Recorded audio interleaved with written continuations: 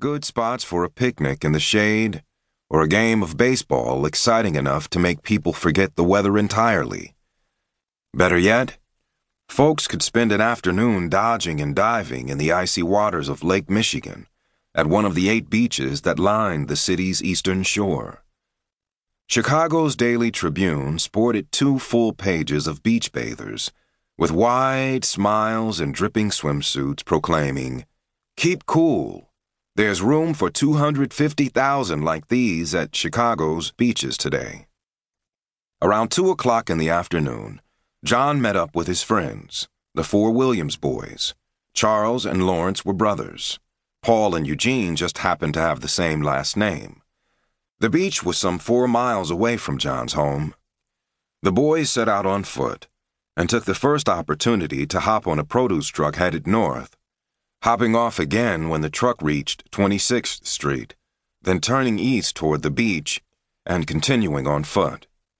They made a beeline for the lake, through the streets, across the railroad tracks, not walking but running, trying to avoid any trouble along the way. There had already been bad blood between blacks and whites that summer, the boys knew firsthand. Not long before, a gang of immigrant toughs had rained rocks down on them as they crossed this very area. So now they hurried along, watchful but also giddy and playful, Lake Michigan in front of them, beckoning them to its bright blue waters that extended out like an ocean, so far that they couldn't see the other side.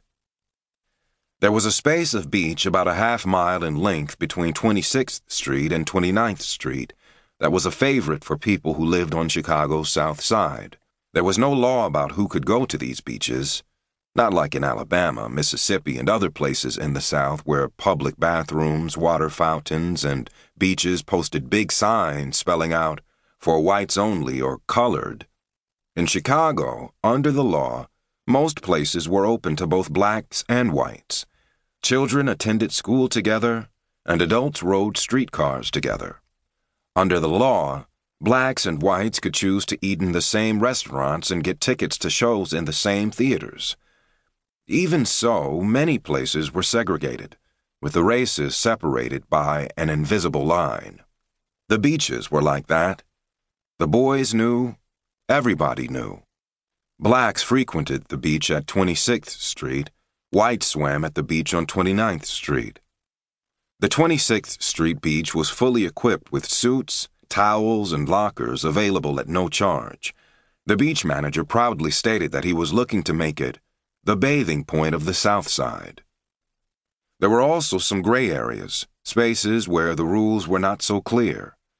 John and the Williams boys had found one of these and appropriated it for themselves, a sort of clubhouse that was all their own. It was a little island tucked between the 2 beaches, behind the Keeley Beer Brewery that gave off hot waste and the Consumers Ice Company that gave off cold waste, and they called it the Hot and Cold. The boys had built a wooden raft they kept tied up there, 14 feet long, 9 feet wide, big and solid enough to carry them out into the lake. The game for the day was to sail the raft out to a marker nailed several hundred yards from shore, somewhere between the 2 beaches. The boys could not swim well, but they pushed off into the refreshing water, holding on to the sides of the raft, kicking their legs to move them forward. Many years later, John recalled feeling, as long as the raft was there, we were safe. They took turns diving under the cool water, popping back up every few seconds, grabbing onto the raft again, whooping it up as they bobbed along. Immersed in the delight of the game, they drifted closer and closer to the 29th Street beach. On the shore at 29th Street, tensions were rising. White families had gathered as usual, looking forward to a lazy Sunday away from work and household chores, a chance to relax, children entertaining themselves with sandcastles and water play. Some whites had been upset earlier when 4 blacks ignored the invisible line, plopping themselves down on the sand as though it was nothing out of the ordinary. White observers noted that things like this were happening more and more often. It seemed that something had come over black.